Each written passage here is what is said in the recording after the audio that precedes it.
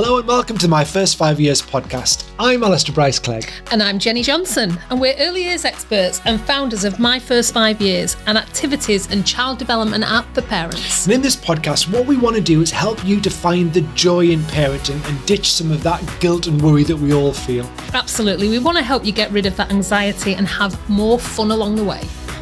Last time we talked to expert children's dietitian Lucy Upton about nutrition and also all those food challenges you face with young kids like fussy eating. If you haven't already had a listen, I really encourage you to listen back because there were so many amazing hints, tips and ideas. But what really pleased me as a full-time working mum is that they were so easy to introduce and there was lots of common sense there as well. Brilliant.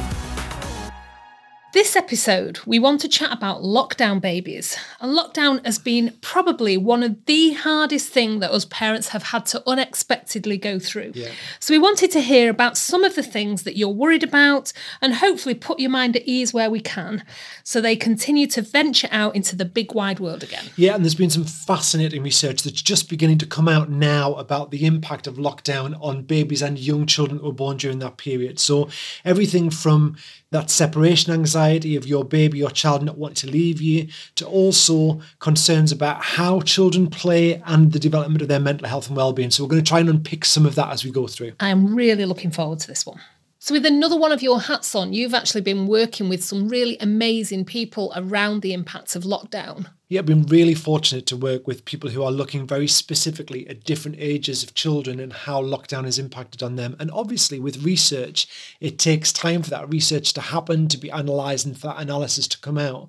But there is some really interesting academic research that's started to come out, but also anecdotal research. So lots of surveys have been done from early years settings, so preschools, childminders, nurseries, just asking them about the children that they're seeing now post-pandemic and whether they are similar, the same or different to the children they saw pre-pandemic. And again, the results that are coming out from that are fascinating. Yeah, I mean, most research projects are probably years in the planning and decades in the analysis, but this is something that was thrown upon the world unexpectedly. So what we're having to do now is sort of backpedal a bit and do our very best for children that are coming out of just unprecedented times. Yeah, and lots of the results, which I'll talk about in a second, make common sense. They won't be a surprise to anybody. But the positive aspect of it is that with child development, when children have missed out or are lacking in particular elements of their development because the pandemic stopped those from happening, if we give them a diet that's rich in those things in their everyday experience, they can make up a lot of that development. So it's not a picture of doom and gloom, but it is a picture of having to change maybe our expectations as parents and as educators, so we make sure the children are having opportunities that they missed to be able to build those skills that they need. For me, there was a lot of common sense in the pandemic about what mattered and what didn't matter. Now, this was obviously all parental choice and parents making their own decisions. But my youngest during lockdown was in year 5 and year 6.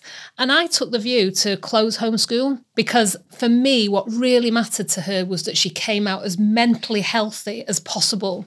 And actually, you know, she's not going to be 10 probably till she sits a meaningful exam that's ever going to be something that's a piece of paper she needs to hold up and say she's passed or not. So I took the view that the maths, the English, the history, the geography, all these subjects that were coming home for her to work on that she just couldn't engage with, she wasn't enjoying this sort of Zoom classroom approach, could wait, because my view was that she would catch up and that, as I say, her happiness and her healthiness, her physicality were more important than the maths and the English to me. And I think that speaks to the uniqueness of families, doesn't it? Because I know for some children that continuation of routine and schedule and access to adults outside of the family, and we're talking about slightly older children here, was really important. But then for others, the parents' mental health and well-being, they were going nuts trying to do homeschool because it's a really difficult thing to be able to do.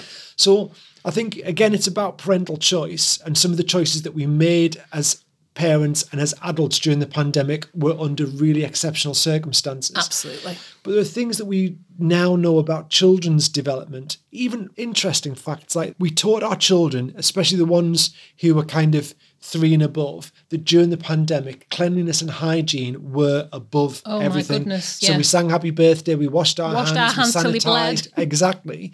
But then those children are going in now into early years environments where they're being expected to play in sand, water, Play-Doh, messy play. And what the adults are telling us in these settings is children aren't doing it. They're really reluctant to get their hands dirty. Whereas pre-pandemic, you'd get the odd 1 or 2 children that weren't that. Most children were like, if it's messy, let me at it. Yeah. But painting, reluctance to paint, because this idea that we have literally over 2 years conditioned our children to be clean. And now, as settings, we have to uncondition them and say, look, dirt is all right, even to the point where when you're outside playing in the mud, the level of kind of microbes that you pick up are really good for your gut, for your kind of resistance. And we don't want to sanitize children that never touch anything dirty. But nor, obviously, do we want children that are risking their health by touching things that are dangerous. Absolutely. But just unteaching that very important life lesson we taught them in the pandemic is going to be challenging. It's possible, but it's these things that you wouldn't expect are popping up are beginning to pop up. Yeah, it genuinely is fascinating.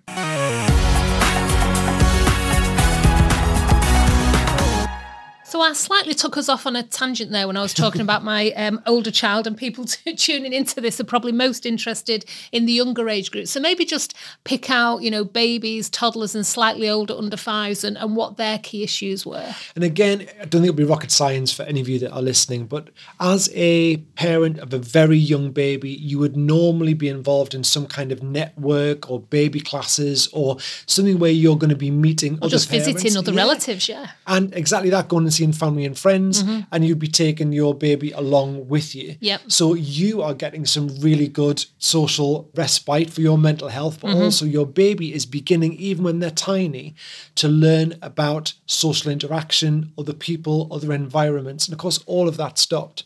So you've got very young babies that got really attached to their key carer, which is great, but then not having an opportunity to attach themselves to a secondary carer or a subsequent carer. Yep. So that might be auntie, or it might be the nursery worker that you leave them with. Absolutely. I mean, we've just had a family event, a barbecue, and we've got a new baby in our family at the moment that everybody wants a little cuddle of. And of course, that baby was happily, because she's really mellow about it, was happily being passed around and having lots of cuddles. And that will become something she is absolutely used to and absolutely comfortable with. Yes, and again, you'll find that some parents are reporting that their children are really struggling with that being taken away from the primary carer. Or even one mum that I was talking to was saying they went to a family barbecue and they'd seen everybody on Zoom, but their 2-year-old came into this space where they saw them in real life, and she put her hand over her head and couldn't look at them and cried because it was just so over-facing. So there are issues around separation anxiety that children are also getting. But then what they're not doing is, or haven't had, is the opportunity to learn how to play with other peers. So you get interactions with adults, but then adult and child interactions are very different from children and children interactions. Yep. So when they're now moving into, whether it be preschool or nursery or school, they're suddenly coming up against lots of other children. Yep. And what they've been really used to is ownership over their resources. So sharing is becoming more of an issue. Right. But also just... It was already an issue already before. For lots of children it was. But how do you play with somebody else when you've never practiced playing with somebody else? Yeah. And the verbal cues, the non-verbal cues, but also... we know that they're at higher level executive functions, so things like memory. And the fact that when children are out and about in the big wide world and they're carrying out tasks or they're playing with groups of other children and they plan their play. So it's not like strategic planning, but you know how play works. We're going to start doing this and then we do this. They haven't done any of that. So what we're finding is the children are lacking the ability to follow complex instructions. So they're able to follow one instruction and then their brain kind of stops after that and just waits for the next one instruction. But I mean, simple solutions to that are things like, if your child is 2, 3, 4, 5, games where memory's involved, simple things like Simon Says, where you are conditioning them to listen to what you're saying, to follow an instruction and making it fun. Lots and lots of repetition of that kind of game is the sort of thing that's really going to help to develop those skills that they've just not had an opportunity to develop. It's really fascinating. So what you're saying is, whilst these issues are real and there's empirical evidence that it's there is lots of things that, as long as we take our time with it and be realistic about that. I hate the word catch-up because there's so much being talked about catch-up as if they're meant to be somewhere right now and they're not there. Where actually, if we just say this is their life experience, this is where they are now, and what can we do to help move them forward? And I think the key thing is that as parents, but also in settings that they go to, so nurseries, preschools, we can't just do what we used to do in preschool, pre-pandemic, because the children who are coming in have got all sorts of wonderful things to offer, but they are definitely lacking some experiences because the pandemic took those away for all children. So we need to make sure that what they were lacking, we give them lots of to really build on that. Really focus on that as extras. And also the fact that, children are getting very used to, lots of children got very used to sedentary play because there's nobody else to play with, but also quiet play because a lot of parents were on a Zoom call. So you do get children who are becoming very self-sufficient in their play. So whereas normally you'd expect to see children play on their own because they're very encapsulated in their own world, and then they begin to kind of parallel play and then co-play and then collectively play. Lots of children haven't moved beyond this solo play state because they just have never experienced playing with other children and they don't know how to. So again, as adults, it's about providing lots of opportunity for them to do that. So whether that's play dates at home, whether that's cousins or somebody down the street, but also wherever they go with other children, it's about giving lots of opportunity to facilitate games that involve collective participation. Because given a choice, through habit, they will likely go and get a resource that allows them to be self-sufficient because that's how they've learned to play. So it's a little bit of gentle persuasion that we're going to play anything from the old classics of Farmers in His Den right the way through to some of the more modern games and resources that you can buy. But thinking strategically about how can we give them opportunities to interact and less opportunities in a kind of mixed environment to be kind of sedentary and solo. Fascinating. So I think if I was a parent in this situation, I'd like some real sort of practical tips of things that I can be doing. So I'm going to push on that a little bit because I think you had some brilliant ideas there, but I want more. Ooh, fair enough. You always want more. So I think it depends on the age and stage of your development. So obviously babies, toddlers, children will be slightly different. And it also depends where you were in your stage of development during those kind of 2 years of lockdown. And some children will have had various experiences of being in settings or spaces with other children. Yeah, because some children had to carry on as normal. We were open for key workers and key workers' children were still going into nurseries. But again, the spaces they went into tended to be sanitised. Much quieter. And way more diluted. So again, as I said at the very beginning, it's not rocket science. It's about thinking, although as a first-time parent, you don't know what your child's missed because you don't know what normal first-time children would be getting involved in. But it's thinking about those opportunities and just giving them more of that. But when you've got babies, it's about that interaction once it's safe to do so with lots of different adults. So not literally passing them around the bus necessarily, but making opportunities. And also they're great for you as a first-time parent or a subsequent parent just to get out there and meet somebody else and have a chat. Well, actually, we were just sharing before about our new baby in our family, but it wasn't just nice for baby to meet all the other relatives. It was also nice for mum just to have a few minutes. I mean, literally, I think for an hour, a good hour, she just got to chill, eat her dinner. All these things are what we've missed out on. So getting into the community with your baby is a really good thing. If you had children who were in lockdown and who were slightly older, so kind of coming up to kind of toddling and that early use of language, again, in terms of language use, they're likely to have experienced the language that was used within your household, whereas other children pre-pandemic would have had experience of lots of language beyond the household. And again, there's some interesting research about language and television. So the fact that even though children hear a lot of language on television, and children who've got a level of language that is usually fairly good will mimic language on television. And I know you've made me laugh before talking about your third child who spoke like Peppa Pig for the which is like the Queen's English. She spoke really, really well for a girl that was brought up in Salford. But what we know from research is that children don't tend to learn language particularly well by watching it on a screen. There's something about the personal interaction that really helps them with their learning. So the idea that you were trying just to expose your early talkers, your early thinkers to lots of different sorts of language. And then those things that we talk a lot about in my first 5 years that are play-based. Yeah. So turning lots of routine things into games, but also, I know I mentioned it earlier about that idea of building up instructions, which you would do with children anyway.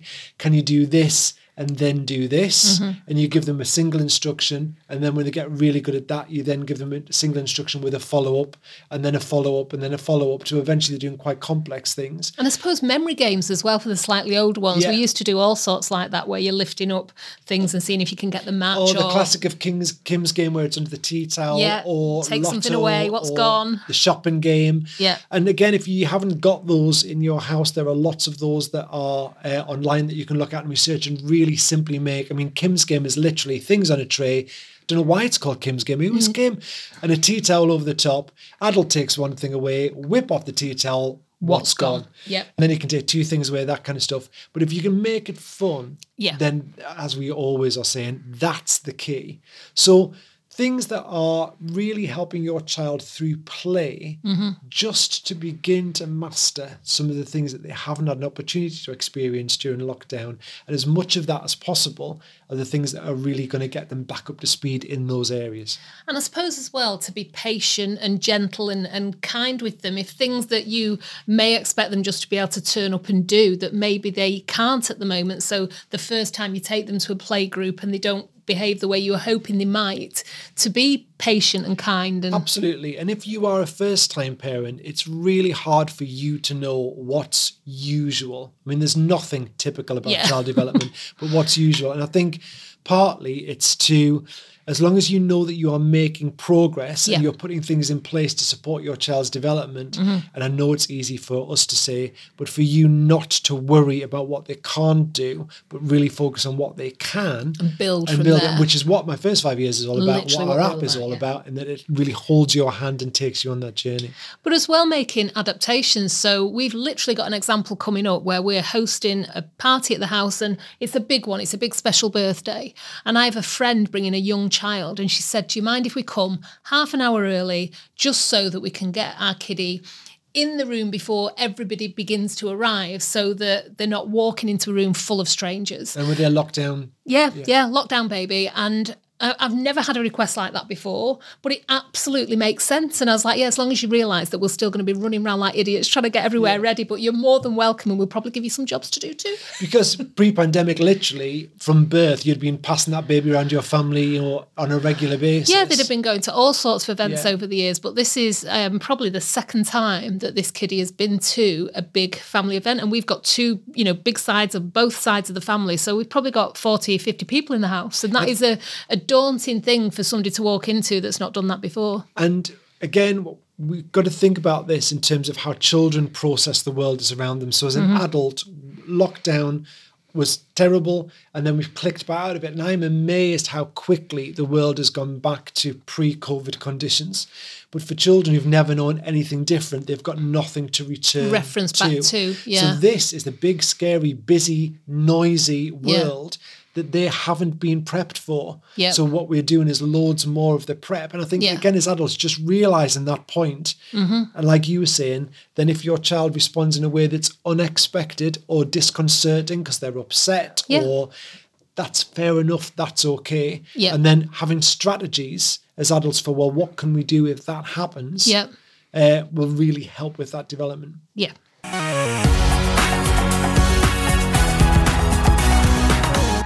So we have a listener question through about their little boy who has full-on separation anxiety and he's just trying to start nursery at the moment.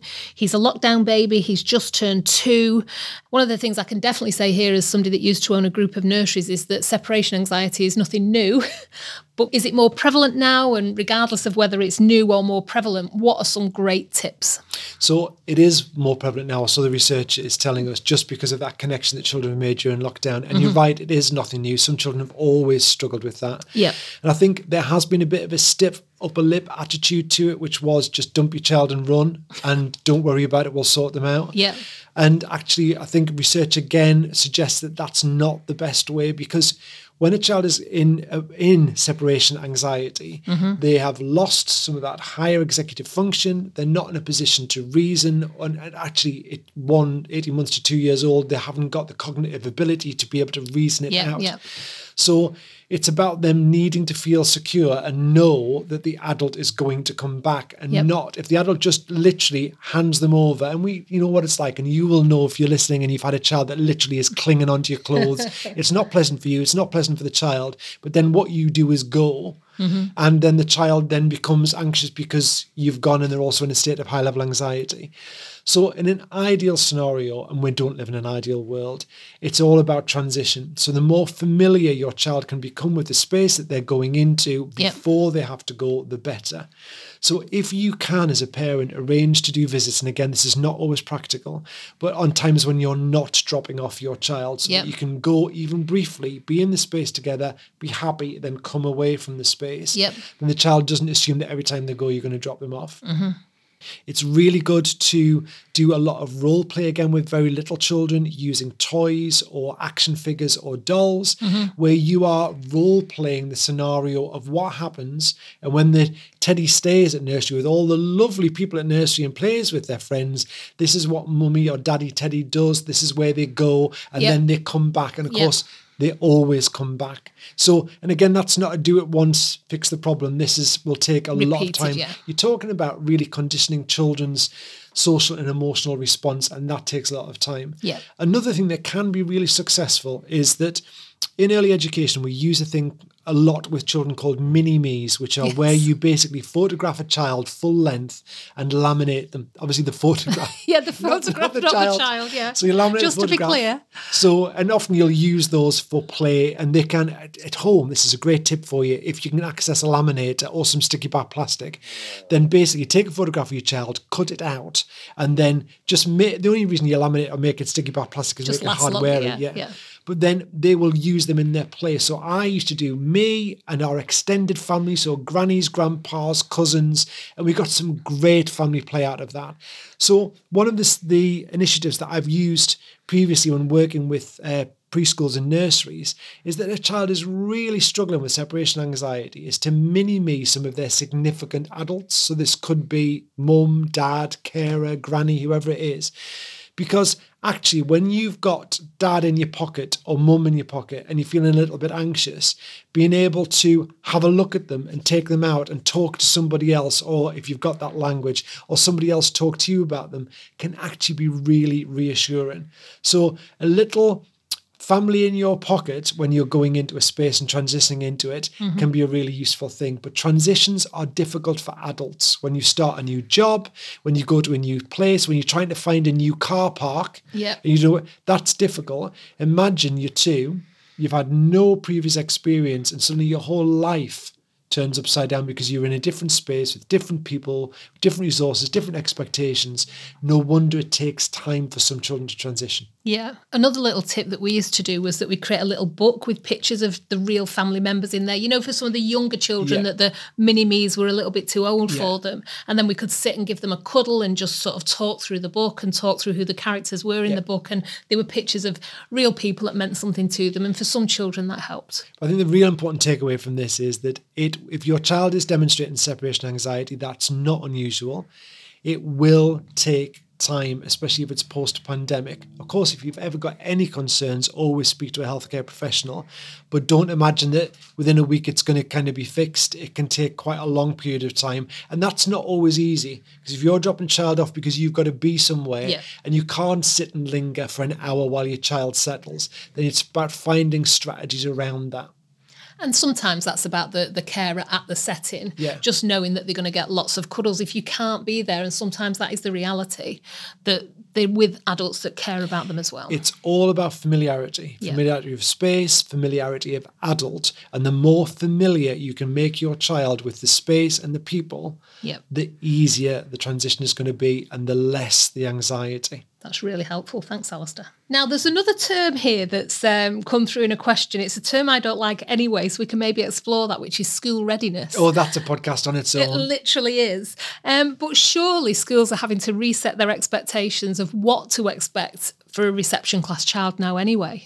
I think for any child going either into school nursery or into reception, then as a parent, you need to be having conversations with this setting, or they should be with you, around the fact that how children came in pre-pandemic is not how children are coming in post-pandemic. And through some very anecdotal research through questionnaires, 50% of settings who were questioned said that a significant number of children, and by significant they meant more than 50%, were coming into their setting with different levels of social and emotional awareness, of social interaction than had been expected before. So that means you have to change what you're doing in that setting. So this whole idea of, again, school readiness, not a term that I like at all either, because I think for parents, we're often led down a route that assumes school readiness means reading, writing, sitting on the carpet for 20 minutes.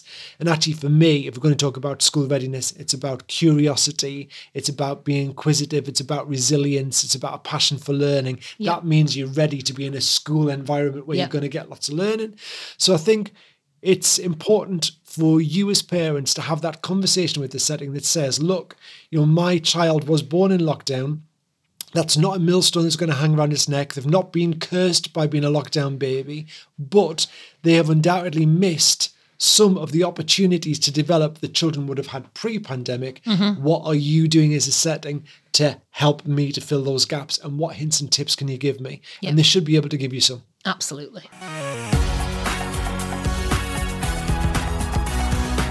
So, Alistair, briefly recapping on the impact of children and also the longer term impact, what are your thoughts? I think we are still learning about the impact of the pandemic on children who were born or had a significant part of their early years during it. From what we know so far, I think it is that there are some positives in that, yes, children will have missed some experiences during COVID. All children who were in the pandemic will have missed those experiences, but they're not missed for life. They just need to have more opportunity to access those experiences now, and that will help them to build those skills. So I think important that as parents, we are asking those questions of anywhere that we are taking our children for their care, but also that we are aware of that as parents and trying to give them lots of opportunities to try and fill those gaps. Yeah. And I guess with our app, we meet children where they are and then help parents with what's next. And it's that sort of idea of meeting these children wherever they may be based on whatever experience they had, and then just having strategies to build from there. Yeah, because everything we're talking about is developmental, and therefore development for some children is faster in some areas than it is for others. So we can't put a time limit on it. We can't say if you do this for the next 6 weeks then. Yep. What we're saying is we're recognising that there are worldwide gaps in child development. We're recognising what the solutions are, and it may take some children longer than others, but there are solutions that we can put in place that really will support them with that development. Fabulous.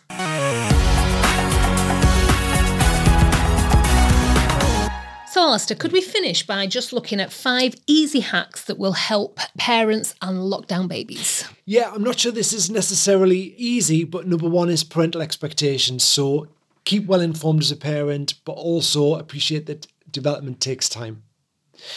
Number 2, try and get your baby or child into as many social situations as you can, both with adults and with their peers. Number 3, simple games around executive function. So any memory games you can find, like Lotto, Kim's Game, I Spy, Simon Says, playing those on a regular basis will really help train their brains and fill those gaps. Number 4, have a shared strategy with any outside carer, whether that be preschool, nursery, or school, that's going to be looking after your child. And number 5, through patience and a play-based approach, we can really fill a lot of those gaps that the pandemic created with children's development. That is all really good to hear. And I think as a parent, what's nicest of all is that we have gone through, such unprecedented times. Absolutely. But the key message is, yes, of course, children have been through something. It is going to have an impact. But through patience and play, we're going to get there. Absolutely. Thanks for listening today and for sending in your questions as always. Get in touch if there's anything you'd like us to talk about on the podcast. You can post any questions in our Facebook community or on our Instagram, and you'll also find us at My First 5 Years, that's with 5 written out.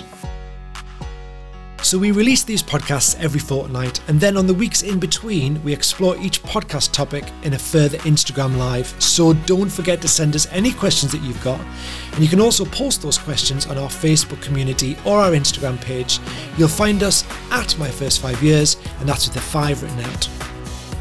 So if you'd like to read a bit more about how children have been affected by lockdown, there are lots of articles on mffy.com, including one on the factors that can affect social and emotional development for children. Next time, our podcast is about comparanoia, that thing that we all do as parents when we compare and contrast, and we're going to talk about strategies to have a much more joyful approach. Don't forget to rate, review and follow My First 5 Years. It really helps us and we really appreciate it. Thank you.